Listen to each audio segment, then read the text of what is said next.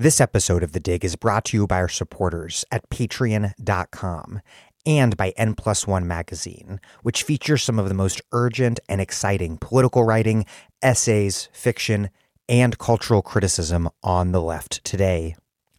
One new piece that might be of interest to Dig listeners is Toby Haslett's Magic Actions, which looks back at last summer's uprisings and makes a case for the urgency and efficacy of riots.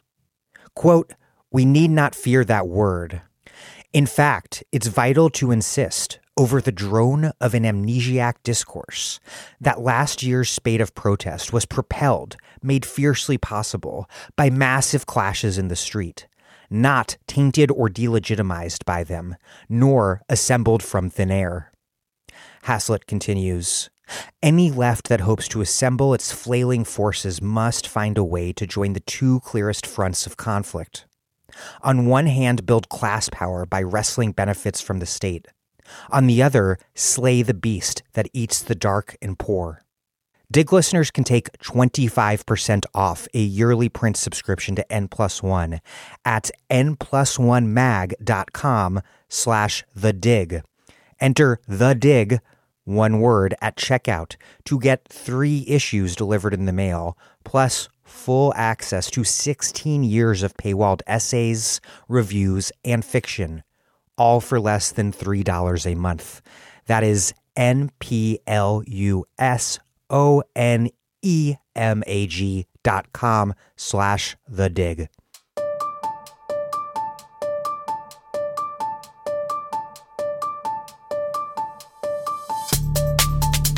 Welcome to The Dig, a podcast from Jacobin Magazine. My name is Daniel Denver, and I'm broadcasting from Providence, Rhode Island. Today's episode is my interview with climate journalist Kate Aronoff on her book, Overheated: How Capitalism Broke the Planet and How We Fight Back. At present, we are not on track to cut carbon emissions deeply and rapidly enough to avoid climate catastrophe. But politics as we knew them are up in the air. Old taboos around deficit spending are out the window, and young people are mobilized like never before. So how did U.S. and global climate policy and politics get to their current sorry state, and what is the path forward? Stay tuned for an in-depth discussion. Before we get started, this podcast only happens because those of you who can afford to contribute do so at patreon.com/thedig. We do not paywall anything because we want everyone to be able to listen to everything, regardless of their ability to pay. But we can only afford to do that because those of you who can afford to support us contribute. That's how it works, and I'm very pleased to report that it has so far worked out well. If you depend on The Dig and you can afford to make a contribution at patreon.com/thedig, please take a quick moment to do so. We also have left-wing books, mugs, and tote bags for those of you who contribute at least $10 a month. That's patreon.com/thedig. Okay, here's Kate Aronoff, a staff writer at The New Republic covering climate and energy. She is the author of Overheated: How Capitalism Broke the Planet and How We Fight Back, the co-author of A Planet to Win: Why We Need a Green New Deal, and co-editor of We Own the Future: Democratic Socialism, American Style.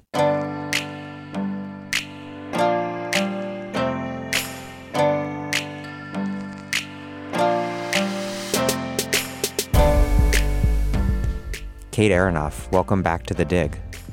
Thank you so much for having me. You write, quote, "My argument in this book is not that capitalism has to end before the world can deal with the climate crisis. Dismantling a centuries-old system of production and distribution and building a carbon-neutral and worker-owned alternative is almost certainly not going to happen within the small window of time the world has to avert runaway disaster. The private sector will be a major part of the transition off fossil fuels.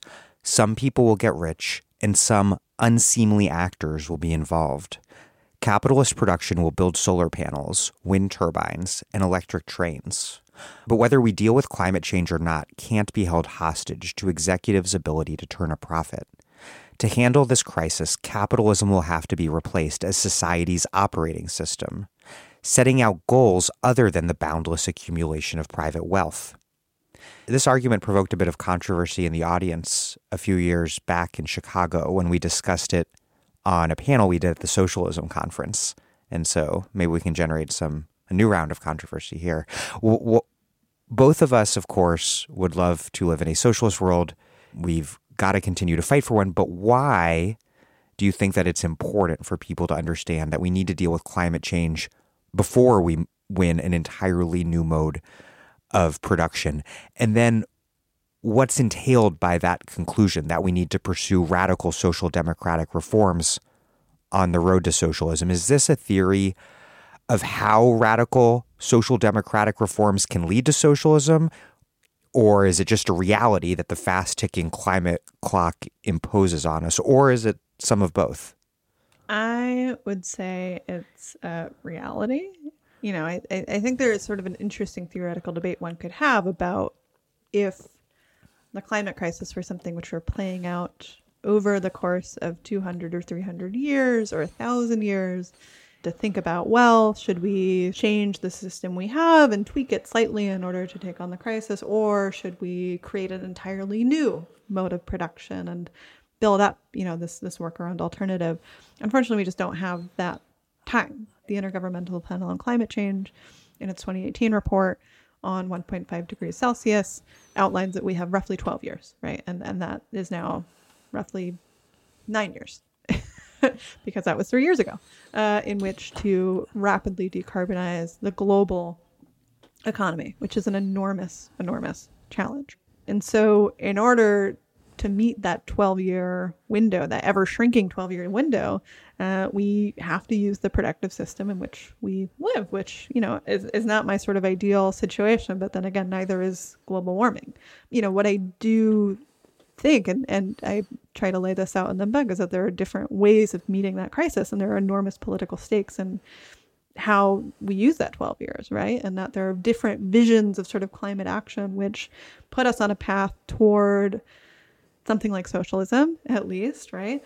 Or a response to the climate crisis can leave many of the extractive systems which define capitalism today in place. There's nothing, baked into capitalism that has to run on fossil fuels, and it's an enormously resilient system. And there's no reason to think it will be invulnerable to the climate crisis or not figure out a way to sort of extract profit off of renewables and solar and wind, right? And I think those are, the stakes that we're talking about, and making the case, which programs like the Green New Deal do, that the road toward dealing with the climate crisis, should be one of non-reformist reforms, to use sort of Andre Gorze's framing, right? And that we want a better world. As socialists, I think that the ultimate goal, right, is to transcend capitalism. And we have this really short-term problem, which I think gets lost in some of the more kind of mainstream liberal thinking about the climate crisis and how to take it on, which is that capitalism as a logic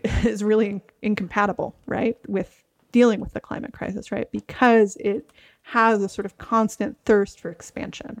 I make the case in the book, and other people have made this case as well, that something which looks almost nothing like capitalism we know today will probably be what we get if we deal with this crisis in any sort of reasonable way. I spoke to a climate scientist named Kevin Anderson, who, does a lot of modeling on this question, knows the science far better than I do.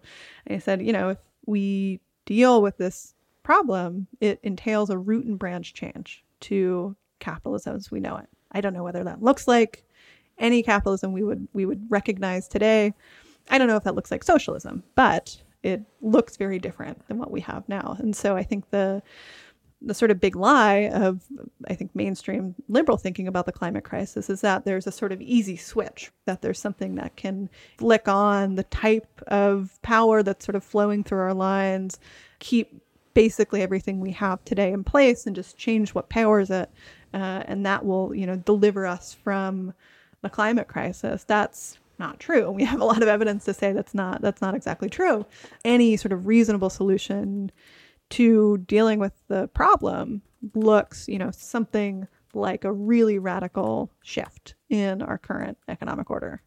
In terms of those liberal myths that would like people to believe and be comforted by the fact, perhaps, that we can basically have the political economic order that we have now, but without climate change, what role do carbon capture and geoengineering play? And might they be helpful tools, or are they just techno fixes to a problem that's fundamentally political and economic? That has been a very controversial question on parts of the climate left. My standpoint on it is that they can be useful tools, more so carbon capture and storage and sequestration. But I think part of the problem is that there is a industry-led conversation about carbon capture happening, which would say that we can keep up business as usual if we just add in a lot of this technology, which doesn't work at scale, and hope that at some point we can, scale it up to levels we've never seen, and which, right now seem sort of unfathomable given the really, really limited use that it has. At the same time, there is almost no climate modeling on a 1.5 degree scenario in particular, where, there is no carbon capture, there's no direct air capture, which is another process that sucks carbon directly down from the atmosphere. And so I think, looking and talking to folks about this, that we do need some level of these technologies. And as a socialist, I want those conversations to be had on the left, and to not sort of cede that ground, right, to, people like Occidental Petroleum or ExxonMobil, to determine who owns those technologies, who is profiting off of them, right? Kim Stanley Robinson has written that carbon sequestration should be treated like a public utility, which I think is basically right. If this is so important, if this technology is so needed, which I think there's a case to be made that it is, then why leave it up to companies which have spent decades lying about this problem and misleading the public? You write, quote, "The main barrier to climate action isn't a technological one. The core tools needed to deal with this problem already exist. The problem has been power, and that the people proposing the most workable, reasonable solutions don't have enough of it." You continue, quote, "One of the scarier concepts in the science of global warming has to do with feedback loops, disasters that feed on and exacerbate one another, like California's wildfires in 2020, unleashing 30 million more tons of carbon dioxide that year than the state's power sector. We can harness a different type of feedback loop by prioritizing climate policies that make people's lives better in the short run and grow the power of democratic institutions like labor unions. A Green New Deal can swell the multiracial working-class coalition invested in designing and fighting to expand those programs as they scale back emissions and build up a fairer, cleaner economy. And it can create durable electoral majorities that ensure those changes stick for decades to come. What those critics of the Green New Deal have tended to miss is that its policy ambitions are one and the same with its political strategy." To what extent has Biden begun to learn those lessons? He's spending much bigger than Obama. And Obama's model after the financial crisis, of course, was to do spending stimulus under the radar and insufficiently, and then follow it with austerity.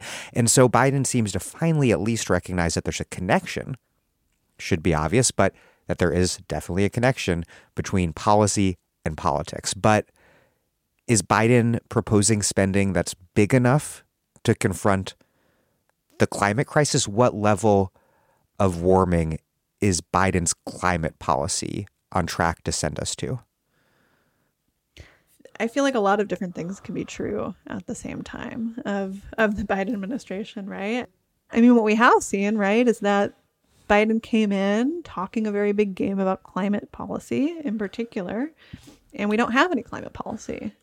Right now, as we speak, there are talks ongoing between Republicans and Democrats, which are really leaning towards some sort of scary very familiar tropes about bipartisanship being the sort of thing to pursue.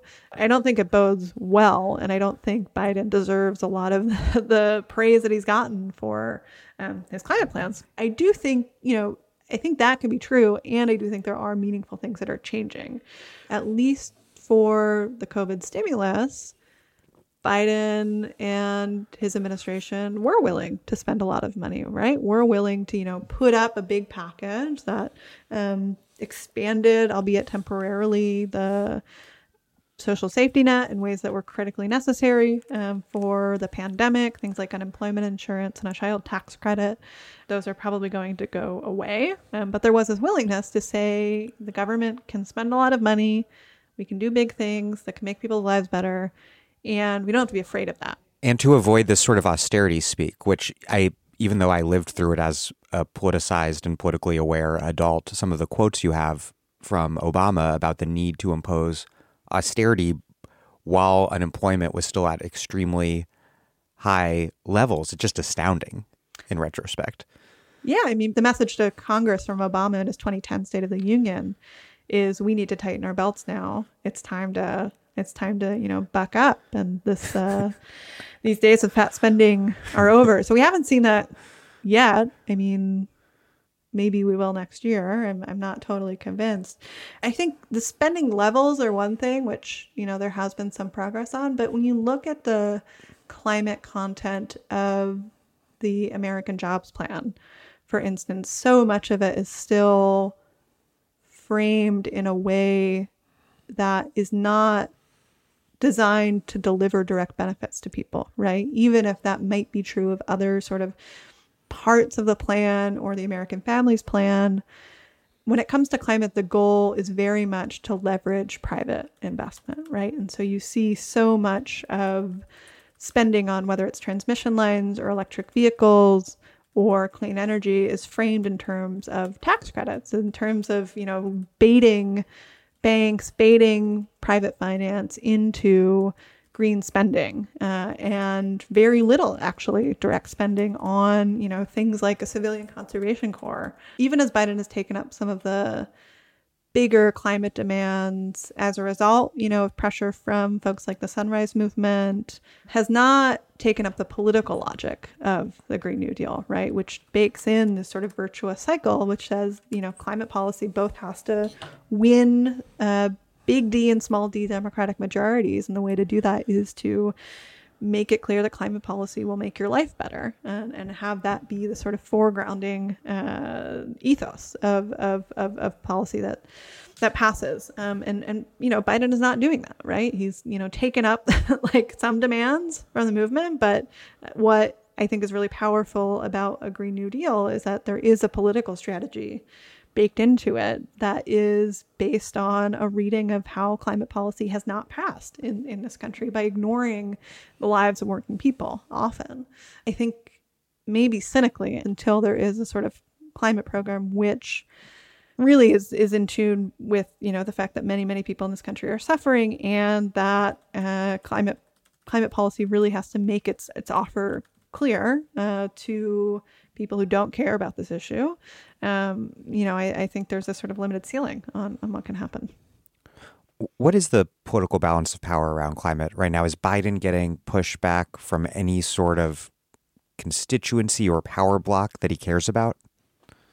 It's a complicated question because on the one hand, the overwhelming block on climate policy is the Republican Party, right? And that you have a Republican Party which will not vote for climate policy. I don't want to minimize that as like being the main block. But there's also inter-democratic party coalitional politics, which are holding up climate policy in their own right, which is that, most obviously, right, Joe Manchin and Kristen Sinema are not sort of keen to vote for a Green New Deal, but they're not alone in that, right? And there is still just such a commitment to this line that climate policy is something which is important when it's convenient and is a nice thing to have a line on, but is not core to democratic governance. And there's also a very complicated question around labor and sort of different segments of the labor movement who have a lot of sway at, the highest echelons of the Democratic Party, where, the leadership of certain international unions really have veto power, essentially, in many sort of influential democratic spaces to say what climate policy should look like, to take, any sort of constraints on fossil fuels off the table, for instance. I think it's a very nuanced conversation about what the role of the labor movement in climate policy looks like. We can get into that if we want, but I think that's certainly a factor in how sort of Democrats are moving around this question. Yeah, let's get into that, because one major task of Green New Deal politics has been to break down this prevailing neoliberal form of environmental politics that pits workers against the earth and jobs against the environment.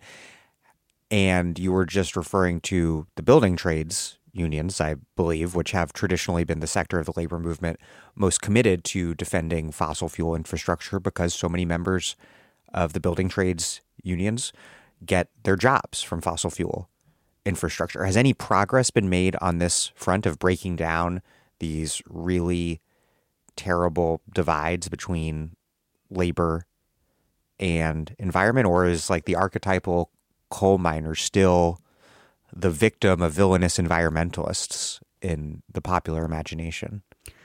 Yeah, I mean, something that, your listeners will be familiar with, and which you just, talk to some folks about, which I think is really hopeful, is DSA and DSA's Eco-Socialist Caucus organizing for the PRO Act with the Painters Union, right? And many other unions, like pushing for what is now the demand of the U.S. labor movement, which would be great for climate policy, as folks have talked about on the show, and is, just important for making sure that solar and wind can be pro-worker industries as they develop. So there are signs of progress, and I don't think that the climate and jobs conversation is where it was a decade ago, in part because I think the left has gotten a lot better at navigating those conversations. And, DSA deserves an enormous amount of credit for helping drive that forward and having the sort of concrete fight, rather than, having this conversation about jobs and the environment in the abstract, which is so often where it is, and creating sort of a ground for shared struggle around it. At the same time, I do think there is this really frustrating way in which the conversation is behind, and mainstream Democrats, and even, parts of the Green movement, I would argue, still sort of look at the fossil fuel industry as this really enormous source of good union jobs. Mm-hmm. And if you look at the coal industry, that's obviously not true. And if you look at the oil and gas industry, where, well over 100,000 people lost their jobs. Between March and August alone of last year, 107,000 oil and gas jobs lost, while the companies made out fine. The companies got a lot of money from the federal government and got bailed out after oil prices crashed, and, took full advantage of PPP loans and used and turned around and fired a lot of people and are, actively interested in automating huge parts of their workforce. And so there's a way in which, the interests of the fossil fuel industry are still seen by well-intentioned climate activists as synonymous with those of workers in the fossil fuel industry, which could not be less true after the last year. I mean, I think the coal industry is the most kind of grotesque example of this, where you have companies going bankrupt, companies like Black Jewel in Kentucky going bankrupt, and just shorting their workers of, healthcare, of pensions, of paychecks, in the case of Black Jewel, reliably. I mean, for the coal industry and increasingly for the oil and gas industry, they've just used bankruptcy courts to sort of write off any responsibility to their workers, whether that's through things like remediating mine lands, or things like the Black Lung Healthcare Fund, which, the coal industry has had an obligation to pay into, and has sort of developed these sort of elaborate ways to shut that off. These industries and the executives in particular have no interest in their workers. I mean, the coal industry and the oil and gas industry have been busting their unions for a very, very long time.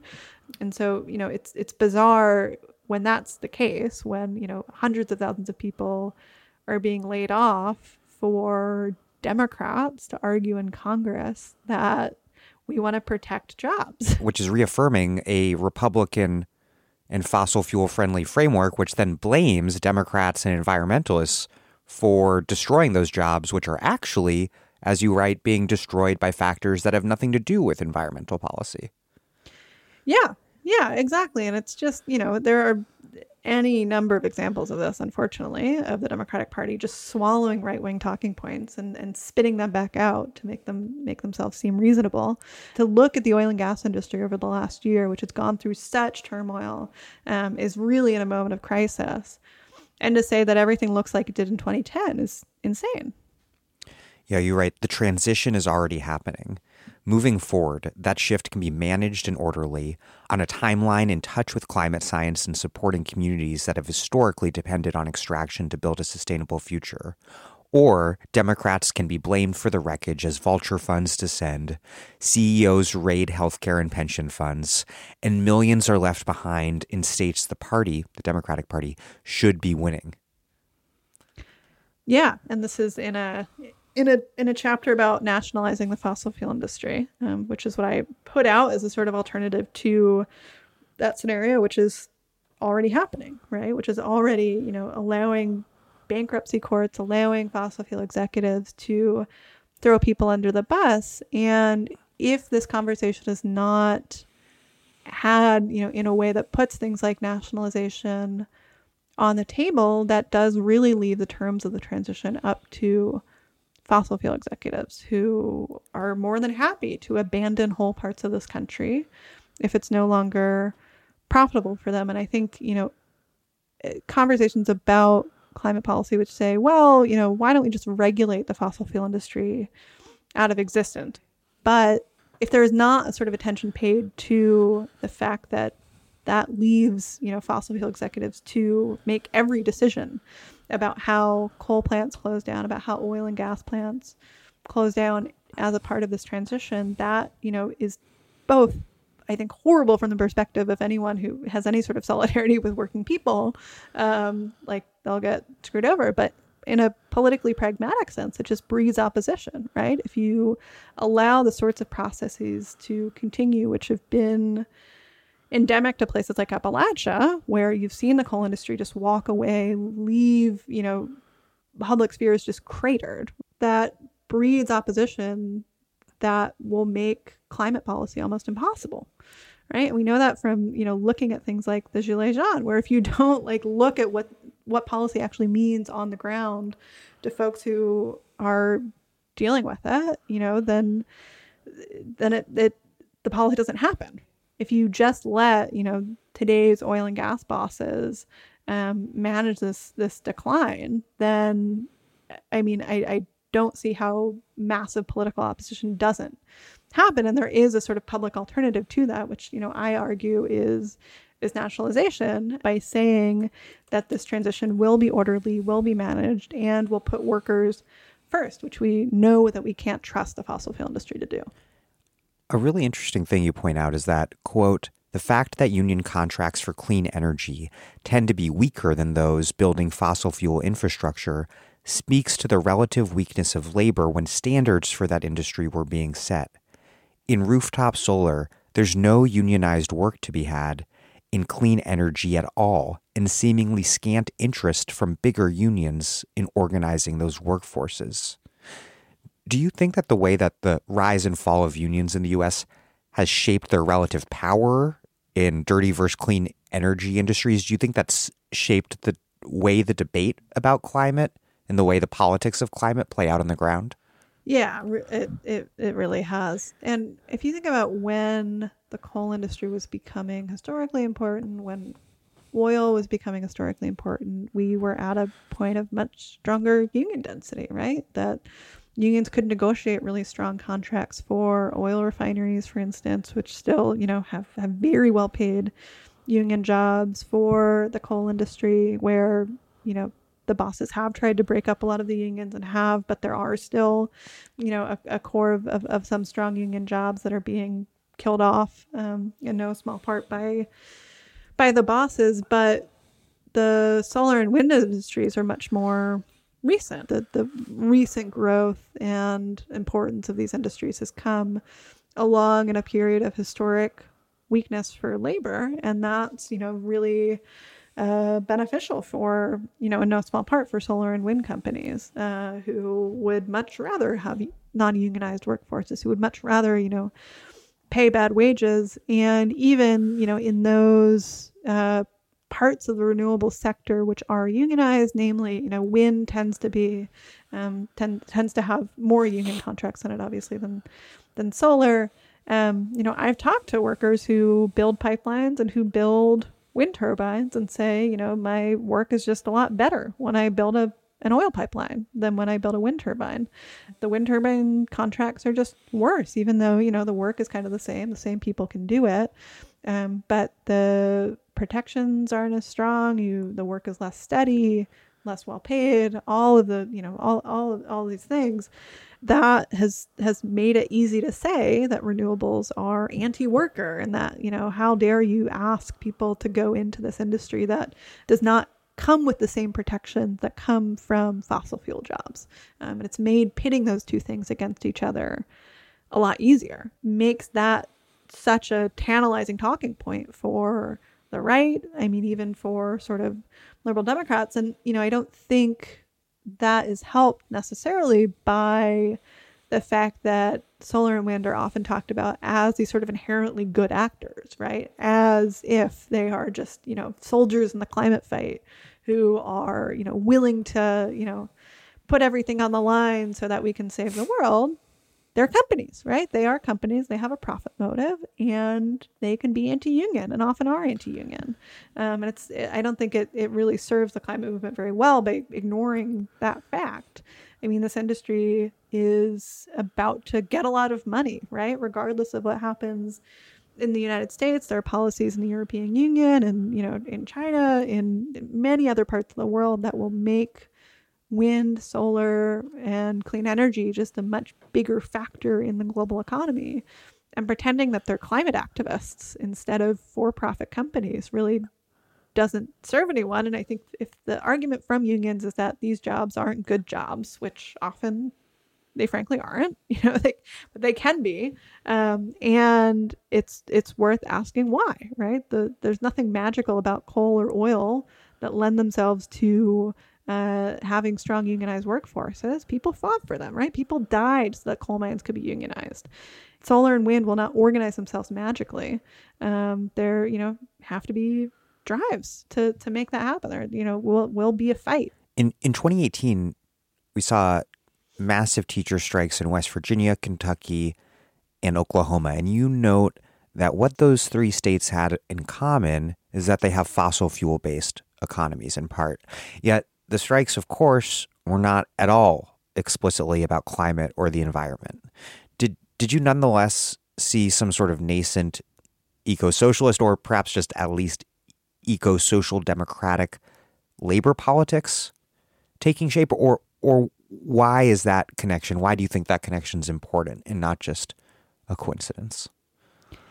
Yeah, I mean, that connection is important, not necessarily because I think there's, a budding eco-socialism within those strikes necessarily, but what those strikes did represent in part were claims on natural resource wealth. Coal companies, especially in the case of West Virginia and Kentucky, have gotten very wealthy, and their decline has meant that schools are struggling to make ends meet, to make budgets. Or the most absurd of those situations was in Oklahoma, where the oil and gas industry has made a ton of money off of the fracking boom, and yet school budgets have just declined, and there are just different ways to deal with resource wealth, including within the United States, right? In Alaska, the Alaska Permanent Fund pays out a check to people who live there because the state has enormous oil resources, right? What's more the case in Appalachia has just been extraction, right? Of funneling these resources up toward the top. And I think why the story was interesting to me as a climate reporter who, does not spend a lot of time covering education is that the jobs versus environment debate, which we were just talking about, is often framed as one that is between unions or between, fossil fuel workers proper, sort of coal miners, these very like masculine professions, and kind of tree hugging environmentalists. But if you look at sort of what the decline of fossil fuels has looked like in practice, it's not, just those workers who are affected. I mean, there are whole tax bases which are bound up in the fossil fuel economy and who really depend, as of now, on these revenues from it. And so the idea that, a conversation about jobs and climate is only one about, transitioning fossil fuel workers into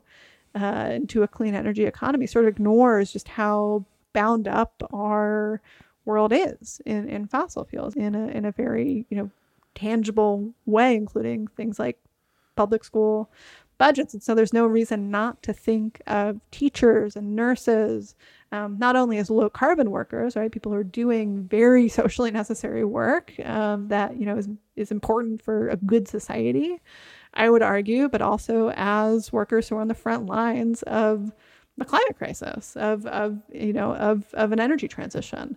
It's not just a matter of transitioning a very small number of extractive sector workers, but the whole sort of community that is built up around these industries. The Green New Deal is fundamentally about using government to democratically redirect what the economy produces, and that includes not only what sort of work people do, but everyone's right to a job.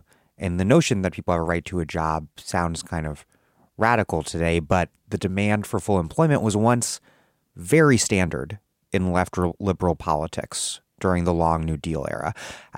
How did that all come to an end under Jimmy Carter, and why do we need to bring full employment back to the political mainstream to address climate change? Yeah, so full employment has historically been a hugely important demand for big parts of the Democratic Party coalition, and is important for climate in part because there's just an enormous amount of work that the private sector does not think are valuable that need to be done. Things like remediating the urban heat island effect in big cities, remediating wetlands, all of this really sort of necessary work that is just very hard to make a profit off of. And something like a federal job guarantee, which has reemerged as a demand in the last several years, can do that work and can say, if we think this sort of thing is important for the government to embark on, to, build trails, to, remake our public sphere on the order of what the New Deal did, there's no reason why we should trust the private sector to do it. And so full employment went from this mainstream liberal demand to, I guess, like a pie in the sky impossibility. And that, you argue, is part of this broader neoliberal political culture, a capitalist realism that takes hold. And you argue that that's actually a far bigger obstacle to dealing with climate change than outright climate denialism. Why? In the book, I'm just trying to think through, why is it that it seems so impossible to deal with the climate crisis in the United States in particular? And the place I sort of land, right, is that, we are living at the tail end of decades of destruction of the labor movement, of left ideas, of social movements.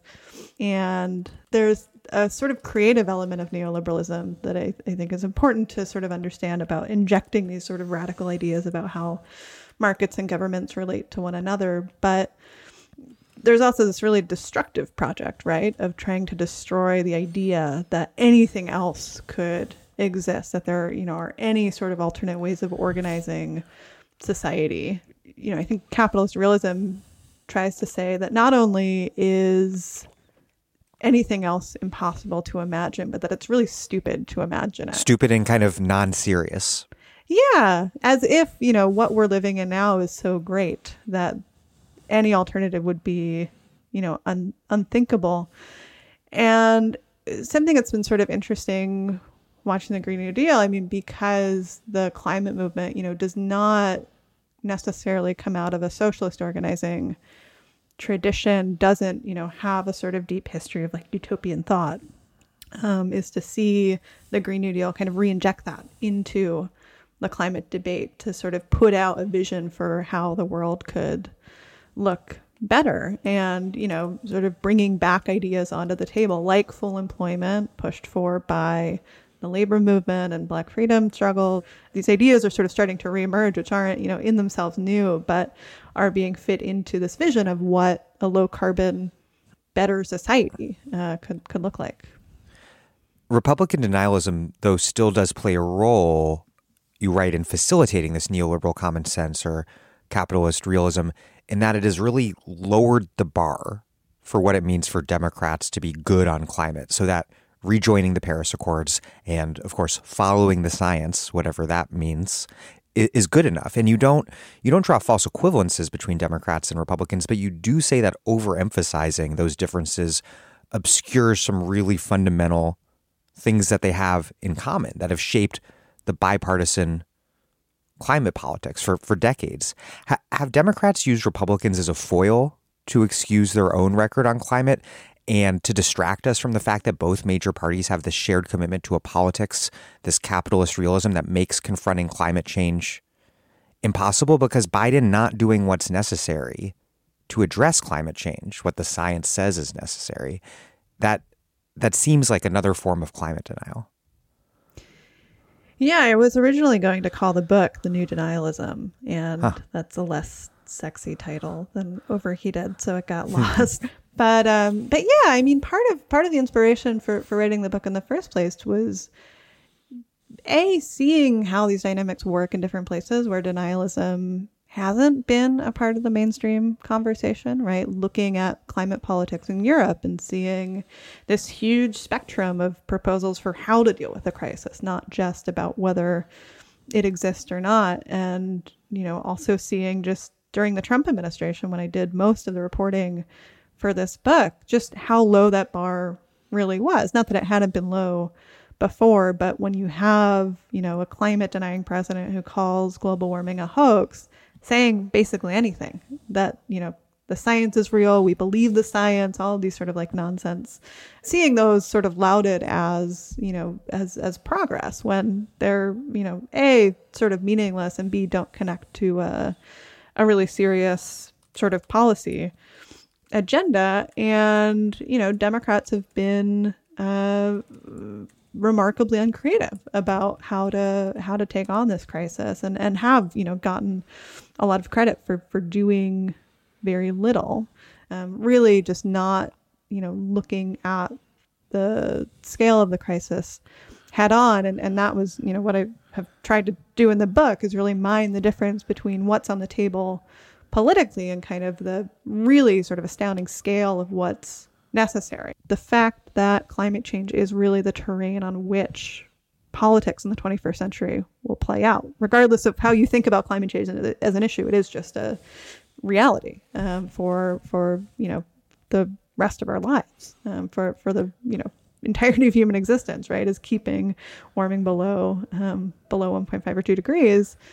That that is an awesome challenge to have to take on. And the idea that a few sort of market tweaks or market mechanisms or, very cautious nudging investments are going to take that on is, what Democrats have been sort of happy to put out for the last several decades, but really, is just, it's a planning challenge, right? And I think that's something that has been uncomfortable for Democrats, especially to talk about for the last 30 years, is to think about, the sort of constructive powers of the state and the government to say, well, if we think these sorts of jobs should be done, then the government can hire people directly to do them.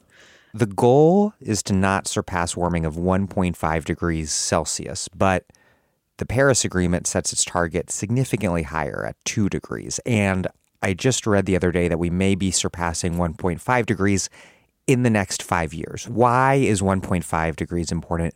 What are the politics of all these various other higher targets? And where are we at in terms of potentially meeting 1.5?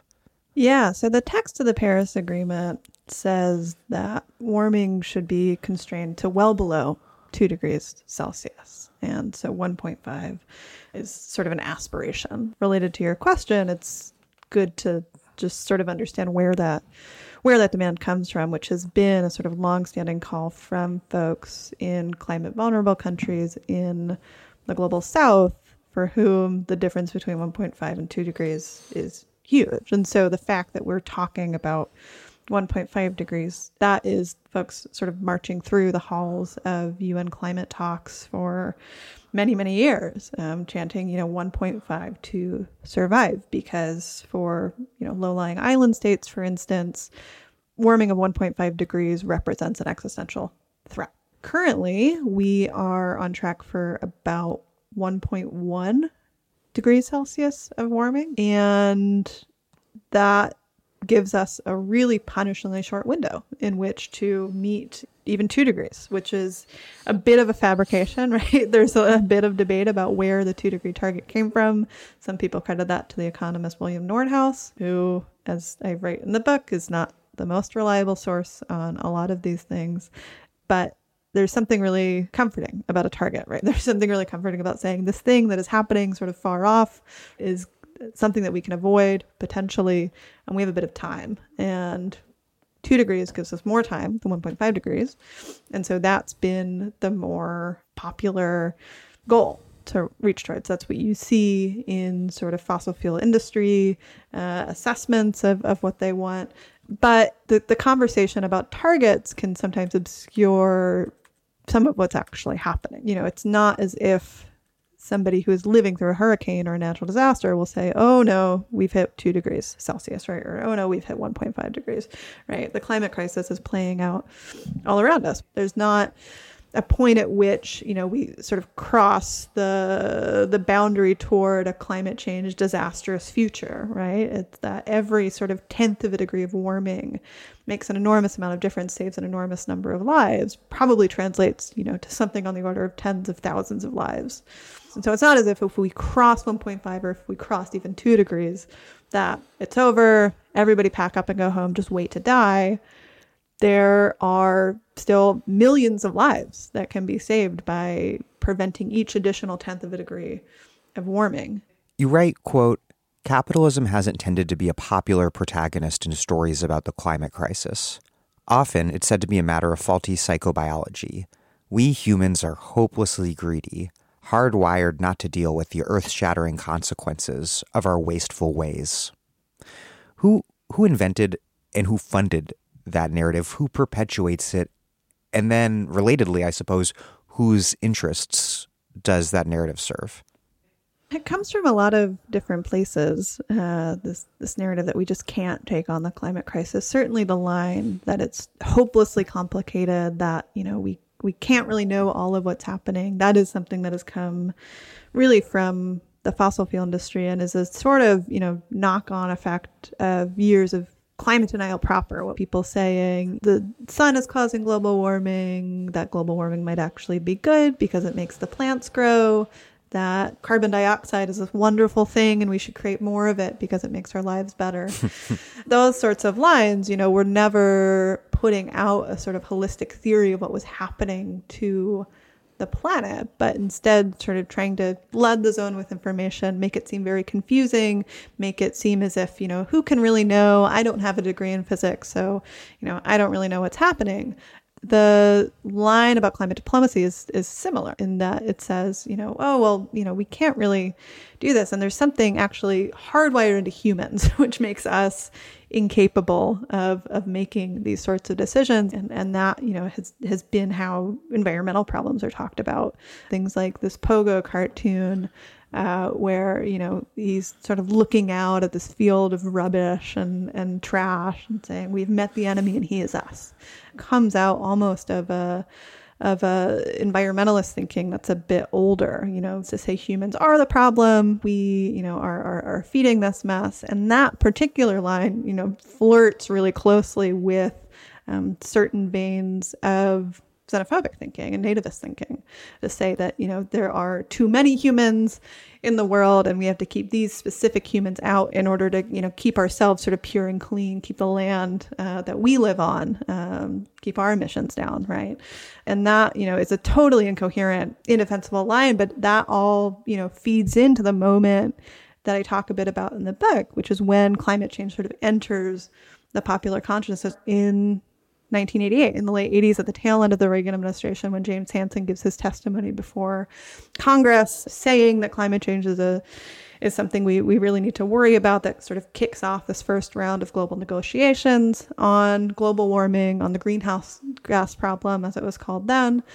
And that's a hugely beneficial line. There's all this sort of context that goes into this thinking that, ends up working out very well for fossil fuel companies. So there's this sort of anti-democratic, I would say, impulse to say that humans are bad, that, we collectively have gotten us to this mess. There is a sort of individualist thinking that comes from the neoliberal revolution, from, the likes of Ronald Reagan and Margaret Thatcher, which says, there is no such thing as a society. There are only individuals and their family, and that is a sort of unit of societal progress. And thinking anything outside of that is sort of a fool's errand.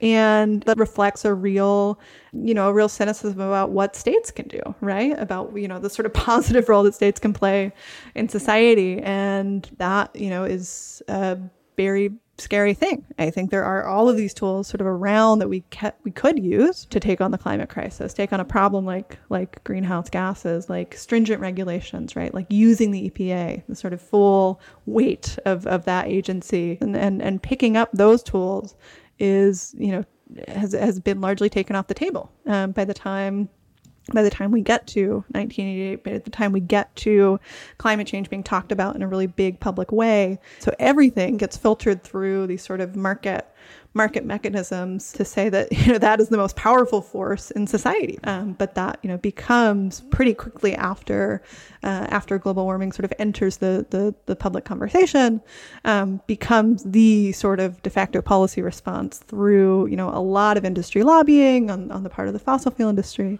I want to get more into the history of the market mechanisms approach later, but just to finish out this question around the blaming individuals, is that something that's just a happy coincidence for fossil fuel companies, or have they actively perpetuated that idea? Yeah, so BP, the company formerly known as British Petroleum, now Beyond Petroleum, which was their rebranding after the 2010 Deepwater Horizon disaster, which obviously brought them a lot of bad press. But Beyond Petroleum, in the 90s and mid-2000s, really starts to populate this idea of a carbon footprint. They have a carbon footprint calculator on their website, which advises people, to turn off the lights, and sort of it gives out a menu of options for ways that individuals can bring down their carbon footprint. The main result of which, obviously, is to say, we all are doing our part, right? BP is doing our part. You all can do your part, as if, BP did not have an outsized responsibility for this crisis, as if the fossil fuel industry was just sort of one of many actors and not actively fueling demand for fossil fuels and causing a lion's share of the problem. I'm Astrid Taylor, and you're listening to The Dig with Daniel Denver, a podcast for people who want to deeply understand the world and organize to change it. That's why you should support the show at patreon.com/thedig. This episode of The Dig, like every episode of The Dig, is produced in partnership with Jacobin Magazine. Jacobin is an incredible publication, and you've probably seen a lot of what they've published online. But they also have a really beautiful print magazine. It comes out quarterly and has well over 100 pages packed with illustrations, infographics, and some of the best graphic design in the country. Dig listeners can join 50,000 Jacobin subscribers, developing socialist political thought and debate for just $15 a year. $15 gets you an entire year of Jacobin in print and access to the magazine's entire back catalog. If you've never subscribed to Jacobin before, you can access this deal by going to bit.ly/digjacobin, all lowercase. That's bit.ly/digjacobin, bit.ly/digjacobin, all lowercase. You write, quote, "The best estimates hold that warming could displace anywhere between 25 million and 1 billion people. Border and immigration policies, in other words, are climate policies, and efforts to restrict access to temperate parts of the world will be a defining political issue of the next century.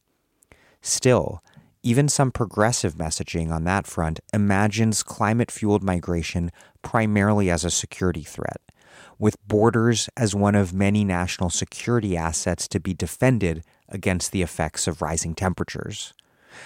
There's a lot, that's an important point, and there's a lot to think through here. And I think it's not only that border and immigration policies are climate policies, but also that border and immigration politics are climate politics. Not so much because of eco-fascism yet, because I think in the US, at least, it's a fairly minor phenomenon for now, but because the entire spectacle of border control and anti-immigrant politics mystifies the true nature of the crisis at hand. In this case, the climate crisis, also the crisis in U.S. empire, also the crisis in global neoliberal capitalism, mystifies a lot of crises by reifying a false, constructed crisis at the border. And it makes it seem as though nationalism and racism, rather than internationalism and solidarity, are the solutions to the problems that we face. But in Europe, right-wing politicians have folded the climate crisis into their pre-existing reactionary politics to make a case for ever more hardened borders. What has happened there, and do you think it could happen here? The framing of this conversation is really different in Europe, in part because climate denial has not been a through line of right-wing politics in the same way that it has in the U.S. I mean, it's Republican Party doctrine that maybe climate change is real, but we're not going to do anything about it. Whatever. Well, that's really not the case for right-wing parties in Europe, including the far right. There are huge majorities there which want to see climate action, but who do not have commitments to a pluralistic and multiracial society. In fact, in some cases, quite the opposite. And so you get leaders in the National Rally in France, for instance, saying borders are the environment's greatest ally. I mean, there's huge public support for something like climate action. And once the question is not, is climate change real or not, you get to have that debate within the existing political spectrum as to how to deal with it. And so on the right, the way that European far-right parties have articulated that is to say we need to protect ourselves from climate migrants. I do think it's worth noting that it's not only the far right, which is talking about that. The Social Democrats in Denmark have, run really sort of xenophobic campaigns and passed aggressively racist policies against Muslim folks in particular. And we'll turn around and say that they're committed to taking on the climate crisis, right? That is just a very different political environment than we are in the United States. And I don't know how influential a far-right environmentalism will be in the United States. I think there are strains of it that are really scary. But I do think we can very comfortably say that the far right and the Republican Party itself is already writing climate policy by making borders much more militarized and by empowering agencies like ICE to come and rip people from their homes who, whether or not there's a legal designation that they are climate migrants, if they are fleeing a drought or a natural disaster in Central America, what does the legal definition really mean in that case? Let's talk about the apotheosis of bipartisan market mechanism climate change policy all the way back a decade plus ago to the 2009 cap and trade legislation under Obama and its total failure, which you write a lot of fascinating stuff about. You write, quote, "There's a comic book version of how climate policy failed in the U.S., in which diabolical fossil-fueled billionaire villains call on their trusty henchmen in the GOP to swoop in and snatch away the country's best chance for climate action. There's plenty of truth to that tale, but identifying the hero isn't nearly so cut and dry. A decade ago, Democrats controlled every branch of government and, for a time, seemed poised to pass legislation that would curb emissions and build a clean energy economy. Corporate meddling wasn't the only thing that torpedoed climate legislation in 2010. Neither was it only big donors who cost Democrats all three branches of government over the next decade. You continue, quote, having bought into right-wing nostrums about the dangers of regulation and the superhuman powers of the market, Democrats and Big Green eagerly treated the fossil fuel industry as a good faith ally in the climate fight, regardless of the industry's material interests and activities, which would keep driving greenhouse gas emissions up and ward off the threat any reasonable climate policy would pose to it. I didn't know about the details of this history, particularly this alliance between big oil and big green mainstream environmentalists that guided and then ultimately doomed climate legislation under Obama. What happened, and why did mainstream environmentalists think that fossil fuel companies could be their partners in passing climate legislation?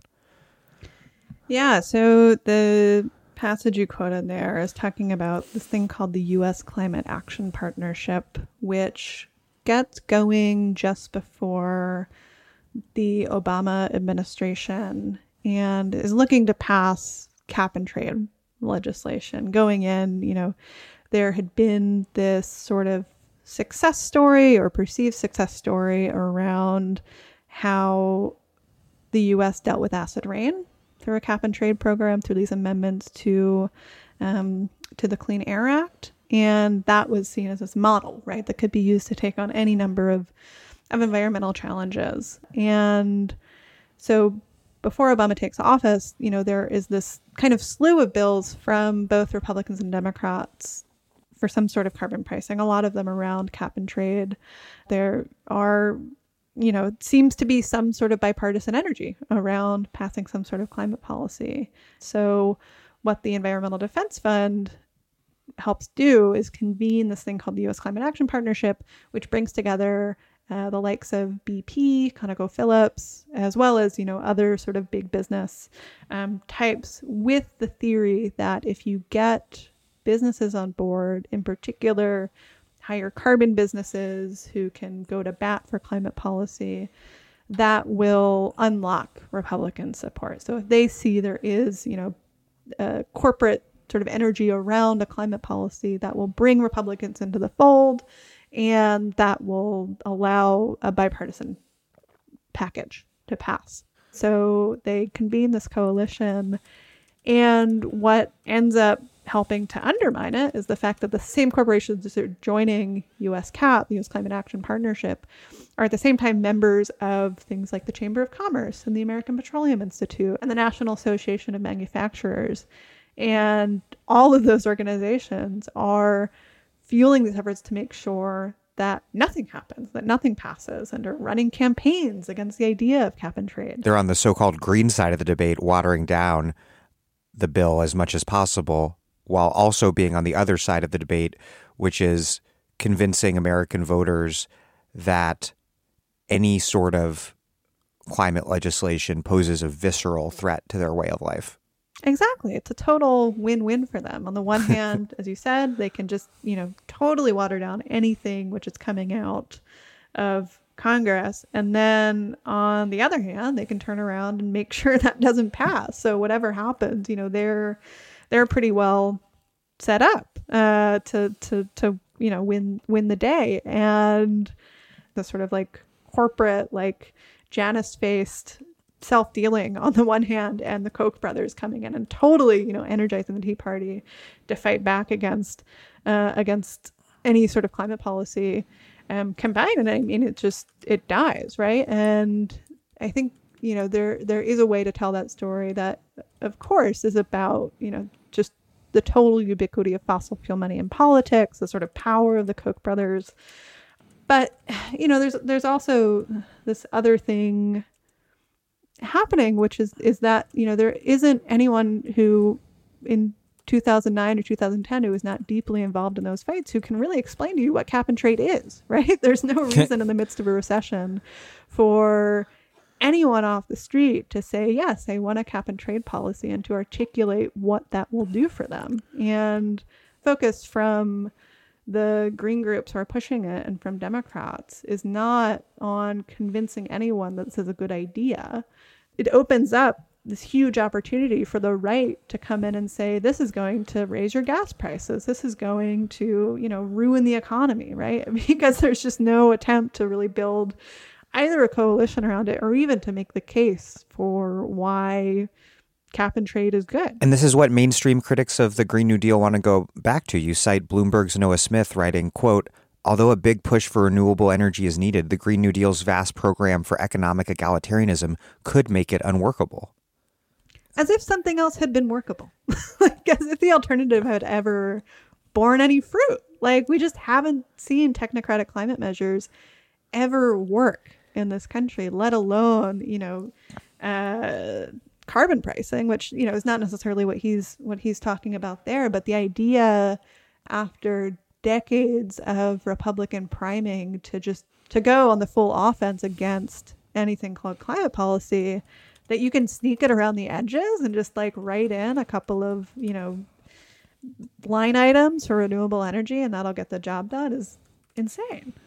And we're talking about the fossil fuel industry and their allies while they're pretending to be working with these big greens, really like two-timing them in a pretty like hilarious, if it wasn't the fate of the planet at stake, pretty hilarious way, pulling out every Machiavellian stop to shut down what was considered extremely moderate, bipartisan, common sense, think tank approved climate legislation. I mean, what was cap and trade or any sort of market mechanism even capable of dealing with climate change? Like, would it have been, how much of a net good would it have been if it had passed? Yeah, I mean, that's the big question. And the bill, Waxman-Markey, was not only cap and trade. I think it is important to mention, would have, included a lot of spending, would have included a lot of other things, but also built into it was kneecapping the authority of the EPA, right? To regulate carbon dioxide. Even that attempt to like degrade the regulatory authority, like the most powerful tool the US government has to limit carbon emissions, doesn't work. I mean, they just fight it regardless, no matter how many sweeteners are built in for carbon intensive industry. They fight it. There's an interesting bit in Christopher Leonard's book that I'll mention just briefly, Cokeland, where he says that, the Coke Industries had people study the effects of Waxman-Markey before they decided to mount this really aggressive campaign against it, and actually found that they would make money off of it. What they didn't like was that there were, other industries who would get a better deal out of it, that their, refinery business would be impacted. If the politics around climate change are going to be so intense, are going to be so pitched in the way that we just know that they will be, why then try to negotiate with a party, with industries that have no interest in passing anything? Why just go groveling to them? I mean, fossil fuels, if I remember correctly from your book, fossil fuel companies attacked cap and trade in part by arguing that a carbon tax would be a better option. But then just 3 years ago in 2018, those same companies spent tens of millions of dollars to successfully convince voters to reject a modest carbon tax referendum from passing in Washington state. So in that case, BP, which for years has said they support carbon pricing, that they support a carbon tax, a global carbon tax, along with companies like ExxonMobil and other oil majors, just goes ballistic against a very, very modest carbon price in Washington state in 2018. I mean, I think that's, a big lesson of the book, right? Is that anything, no matter how modest, no matter how tailor-made it is to please industry, is going to just face total wrath from industries whose entire business model is structured around digging up and burning more fossil fuels. You write, quote, "There's no secret long-term vision for what the world will look like in 30 or 300 years. Just a series of mostly disconnected schemes for how to make as much money as possible at any particular point in the stratigraphic record. Why can't capitalists understand that their commitment to fossil fuels is undermining the conditions for their own profitability in the future? Or is it actually not threatening their future profitability? Is that what's going on? And then why can't the state, the entity that's supposed to be acting as the executive committee of the bourgeoisie, why isn't the state during this moment of capitalism able to figure out those big picture questions that individual capitalists obviously cannot? How should we think about how fossil fuel companies and companies in general, how their material interests are or are not being articulated through politics right now? Yeah, on the first point, I mean, so there's been a shift, I would say, in the last couple of years. 3-4 years ago, I probably would have said that any sort of statement by the likes of BlackRock or Wall Street touting a kind of green initiative was just plainly greenwashing, right? It was just a branding exercise, basically. I think that is starting to change in a pretty meaningful way that is interesting. And I think what's happening is that, there are arms of capital whose core business model is not fossil fuels, who you do see a profit to be made from green industrial policy. There is a lot of money to be made, and there are increasingly, from places like Europe, not yet the United States, there's real investment being put toward that, and a real sense in some parts of the world that things like internal combustion engine vehicles are not long for this world, and that something will replace it. And if you're a company like BlackRock, who represents in some sense the entire economy, why would you have this sort of strange attachment to an industry which is not doing very well? If profit's the bottom line, then you should be somewhat agnostic to how that profit's made if you're a good capitalist. Yeah, exactly. And I think that's what's what's happening more and more, is that the commitment to a fossil fuel economy is not as central to capital writ large as it was, 15 years ago. There's a sort of agnosticism, right, about what fuels the economy. And I think that's an interesting question for socialists, on a sort of political strategy level, right? Like, what arms of capital are the enemies in this fight, which are sort of there and can be abided by. And it's helpful, arguably, to not have the entirety of the capitalist class sort of arrayed against anything called climate action. I mean, to be kind of blunt about it. I think that's probably not something socialists would want. But capitalism is a massively resilient system, right? And there's no contradiction between a clean energy economy and extraction. In fact, in some cases, quite the opposite, as Theory of Frankis has written about at great length. Recently, BlackRock backed a number of activist shareholders who won a hard-fought effort to elect dissident members to ExxonMobil's board. What's the significance of that election, and will it do any good? Yeah, I mean, getting right to the heart of the murky politics of this weird shift happening among capitalists on the climate crisis question. I mean, BlackRock for a while has tried to market itself as being a climate hero. And in practice, what that's mostly looked like so far has been to offer a few kind of niche funds that are ESG, that have kind of green characteristics, in addition to what makes them most of their money, which are these big, passively managed funds, which just invest, undiscerningly in the big index funds, and do not, take out fossil fuels, will not, make any sort of exclusions for coal, oil, or gas, are just, entirely run by an algorithm, right? And so that has been called out by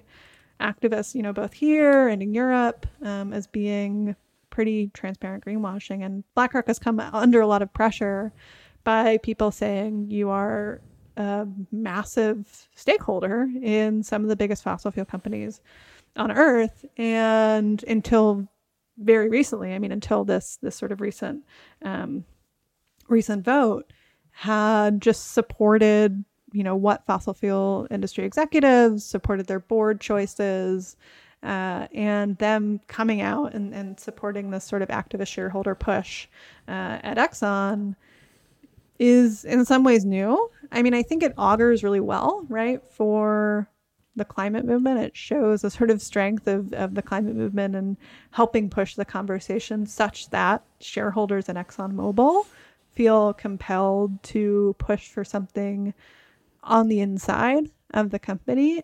I'm skeptical that it gets us very far.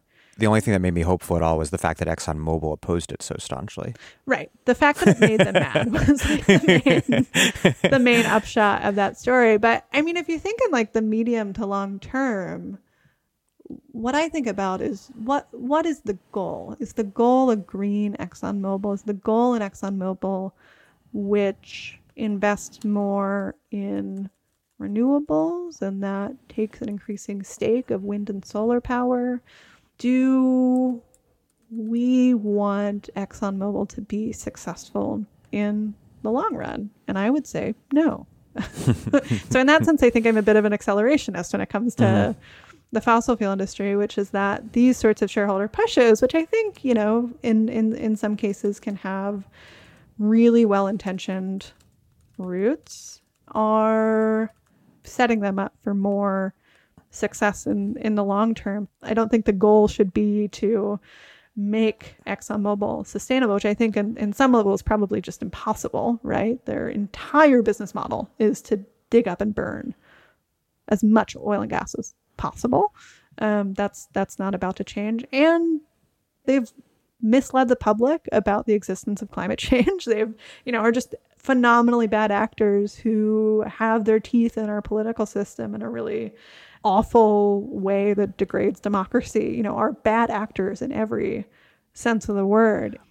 We can't really understand the economic situation and prospects for oil and natural gas companies without looking at the just massive amount of state support they have and continue to receive. And you write a lot about this. You write that natural gas only became economically viable because of the low interest rates that followed the 2007 crash. And you write that they have stepped in, the U.S. government has stepped in time and again to rescue the industry, including in 2016 when Obama, the liberal saint, ended a long-standing ban on fossil fuel exports. Again, in this most recent pandemic, the federal response has helped the oil and gas industry, right? Not its workers, but the industry, including the Fed's unprecedented response. How critical has federal support been for natural gas in particular and fossil fuel companies in the U.S. more generally? And then what does that history of government support, or just huge government support, what does it tell us about how state power might be wielded as a progressive force to shut down the industry? Yeah, I think it's important to understand the fossil fuel industry in the United States, as being very strange in that it's dominated by private actors rather than state-run companies, which is the case in most major fossil fuel producers on Earth. And it's kind of a public-private partnership and has been for as long as the fossil fuel industry has existed. And one of the big myths that the industry likes to tell about itself and about something like the shale revolution after the last recession is that they had innovated this new technology which made it possible to access new oil and gas reserves and bring the United States energy independence and create jobs. And it's a really, heroic tale about innovation, when in reality, and Bethany McLean has a great book on this. It's a creature of finance, right? The technology for fracking had been around for a long time before the shale revolution happened. What made the difference was Wall Street having a lot of cash to throw around and throw at it. And that cash being sort of greased by an enormous number of federal subsidies, which make oil and gas a very good deal. So it's not true that industry just innovated their way toward a fracking renaissance, but that the US government picked a winner, right? It picked a winner in the fossil fuel industry and, has been doing that for a very long time. And the line that industry likes to say is that it would be such a betrayal of free market principles if wind and solar were to receive generous subsidies and we're not on a level playing field, which ignores, the enormous amount of subsidies that the fossil fuel industry gets. So it's not a matter of directing just new state support toward solar and wind and clean energy and electric vehicles or mass transit or any of these things, but redirecting the enormous amount of state support that already flows in to the companies that are killing us. I mean, the IMF has estimated that the fossil fuel industry collects something on the order of $5.1 trillion globally in subsidies. And what does it look like to redirect the sorts of industrial policy, the sorts of subsidies and funding gone to make those industries possible, right? They would not exist if it were not for state support. We've talked a lot about domestic policy, but global warming, of course, is a global thing, and it cannot be confronted without multilateral coordination between carbon-emitting states everywhere. But unfortunately, the forum for achieving this very, very necessary multilateral coordination has been the United Nations Climate Change Conferences, or COPs. And people probably know them by their most famous meetings: Kyoto, Copenhagen, Paris. What are the COPs? How did we get to the Paris Accords? And to what extent have they accomplished anything meaningful at all? I'll start by talking a bit about the COPs, which stands for Conference of Parties. Those are parties to the United Nations Framework Conventions on Climate Change. That process sort of got its start most officially at the Rio Earth Summit in 1992, which sort of set up this framework, the Framework Conventions on Climate Change, for world governments to discuss how to take on the climate crisis in a coordinated and multilateral way. And for the first several years of its existence, was sort of driving toward this thing called the Kyoto Protocol, which the Clinton administration signed on to and became the bête noire of one of the earlier sort of climate denying formations called the Global Climate Coalition, sort of convened by the National Association of Manufacturers and a number of kind of right-wing think tanks that I'm sure listeners will recognize, like the Heritage Foundation and the Heartland Institute, and all these groups sort of come to bear and are fighting the U.S. involvement in the Kyoto Protocol with a lot of funding from companies like ExxonMobil, and succeed in getting the U.S. to pull out of that and to undermine the agreement and force the global community to think about a new framework for how to take on the climate crisis under the UN auspices. And so from 1997 on, are thinking through what is something that can include the United States, what is an agreement which will not need Senate approval, which was the crux of why the U.S. ended up pulling out of Kyoto for various reasons. And so what gets created, and I'm skipping many, many steps in this process, is the Paris Agreement, which rather than being a quote-unquote bottom-up framework like the one embodied in the Kyoto Protocol, where most of the emissions reductions, nearly all of the emissions reductions, were set to come from wealthier countries that had long been industrialized, countries like the United States and those in the so-called global north. In the Paris Agreement framework, there's this sort of bottom-up structure where every country on Earth comes up with their own what are called nationally determined contributions, and they collectively compile this plan to limit warming by 2 degrees Celsius. You write, quote, "Decades of efforts have resulted in rules protecting corporate investments across borders that are leagues more powerful than the non-binding documents meant to protect the planet." What can we learn from comparing the sort of international legal frameworks built up to protect capital and investment, like the WTO, to those like the Paris Accords that are purportedly about saving the only planet that we have to live on from climate change? How do they differ? And what does that difference reflect? Sure. So the Paris Agreement has virtually no enforcement power. There are very few punishments. There's just not much to make sure that anything happens under the Paris Agreement beyond some sort of commitment to multilateralism.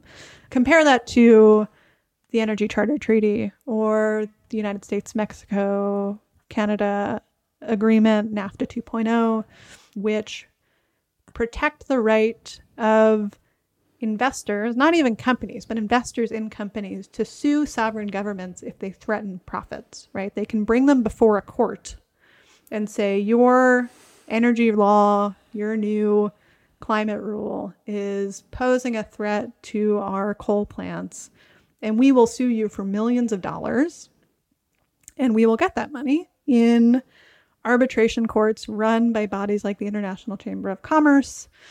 And there's nothing like that to enforce climate rules. You write, quote, "Why have all these years of talks and meetings yielded an agreement without any sort of binding enforcement mechanism? And that, if all of the pledges therein were perfectly honored, would still likely warm the world by more than 3 degrees. What has gummed this international process up? And why has the United States failed to pass the national climate policy within its own borders and gone out of its way to block ambition internationally?" Very big questions.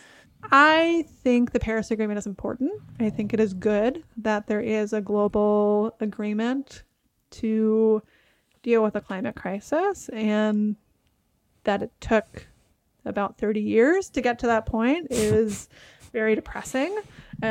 But it's good that it exists. But something, I found reporting on these climate talks and going back and forth is that the debates that are happening within the UN around climate change are really, really similar to debates that have been happening in the UN for a very, very long time. The United States plays a big role in these conversations. It's not the only country pushing this line, but regardless of what party is occupying the White House, who controls Congress, what I think George H.W. Bush probably best summed up at the Rio Earth Summit and saying the American way of life is not up for negotiations. This real commitment to making sure that there should not be any conversation about historical responsibility, in particular of which the United States shares a really outsized responsibility. I mean, the fact is that the countries which have contributed the least to climate change are feeling the worst impacts already and have the least financial capacity to deal with it. In the New York Times, Somini Sengupta recently wrote, quote, "The vaccine gap presents an object lesson for climate action because it signals the failure of richer countries to see it in their self-interest to urgently help poorer ones fight a global crisis. That has direct parallels to global warming. Poor countries consistently assert that they need more financial and technological help from wealthier ones if the world as a whole is going to avoid the worst consequences of climate change. So far, the richest countries, which are also the biggest emitters of greenhouse gases, haven't come up with the money." Do you agree with this rather pessimistic analysis that rich countries, this nationalist response that we've seen from rich countries like the U.S. to the pandemic so far, that it's pretty bad news for the sort of redistributive and multilateral policies that will be required, that are required right now to confront climate change? Yes, I would agree that it's pretty bad news. Is an understatement. There's so many parallels between the vaccine apartheid that's happening and eco-apartheid, right? I mean, even down to individual countries not getting the vaccine as the U.S.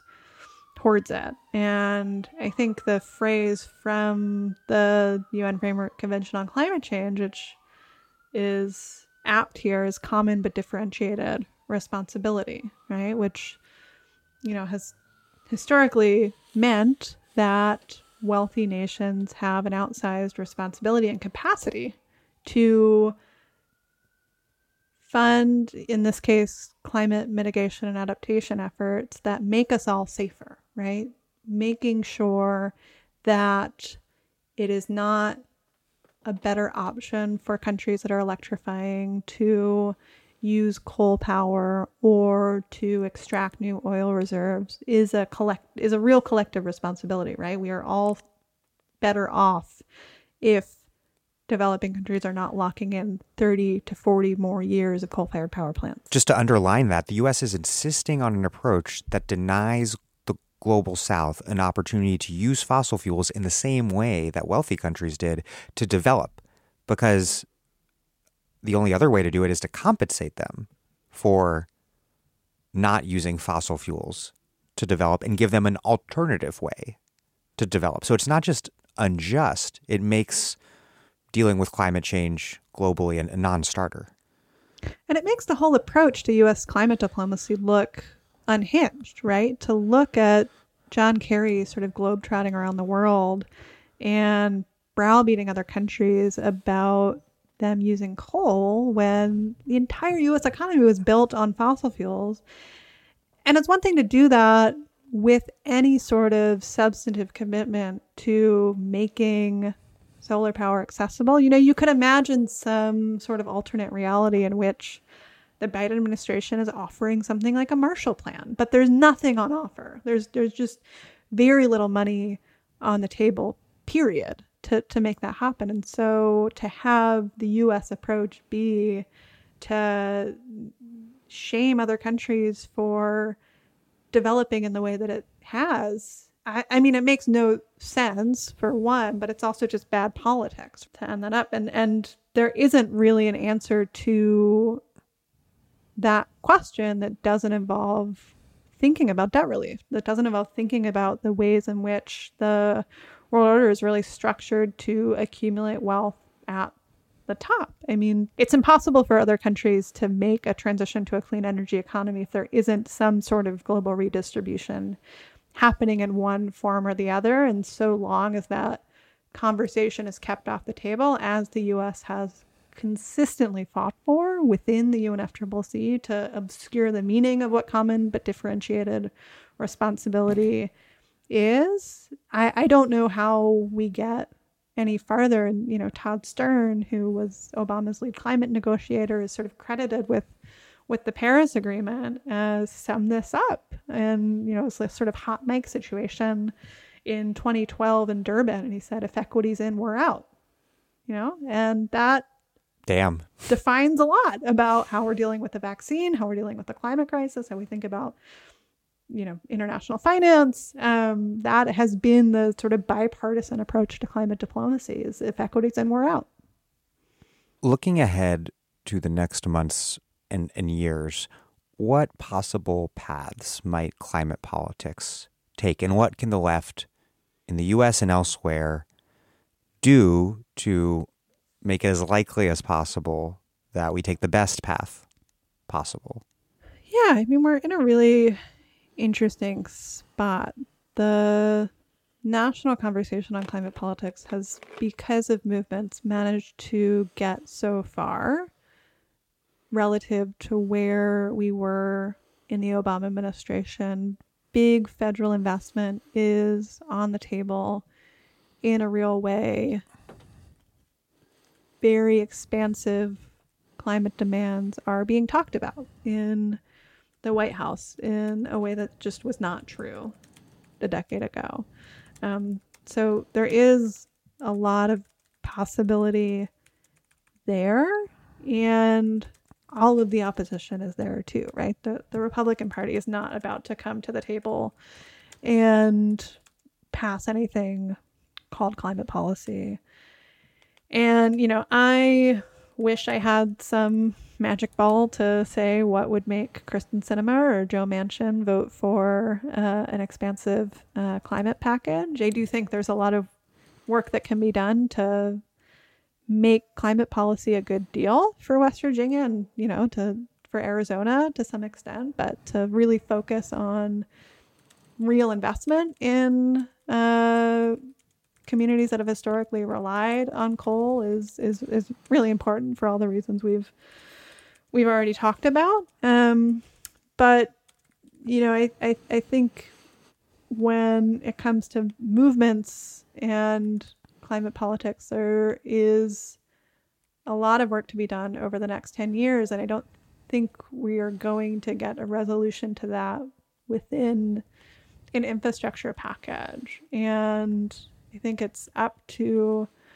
movements to make the case that climate policy can improve lives and really focus on building a winning coalition to make more climate policy possible, which is not easy, right? I think, advocacy like that for the PRO Act from DSA and unions can help do the type of thing that the New Deal did, right? By making structural changes to labor law, which make it possible to build working class power in ways that can win elections, in ways that can push popular demands for climate action, can make it clear that wind and solar will be strongly unionized industries.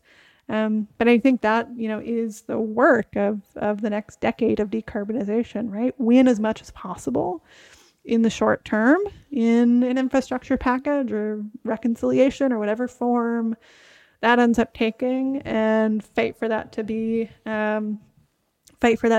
as strong as it possibly can, be as big and expansive as it possibly can.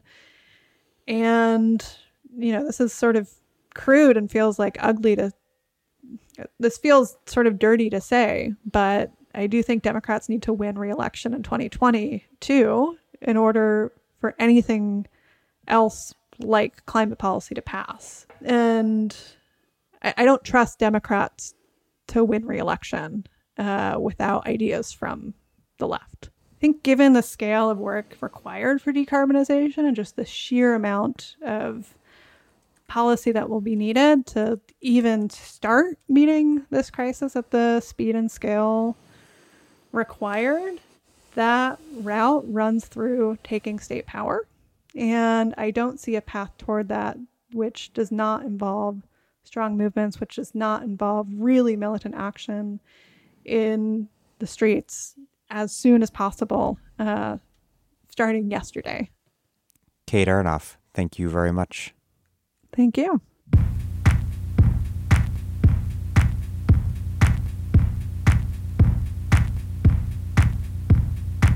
Kate Aronoff is a staff writer at The New Republic covering climate and energy, and the author of Overheated: How Capitalism Broke the Planet.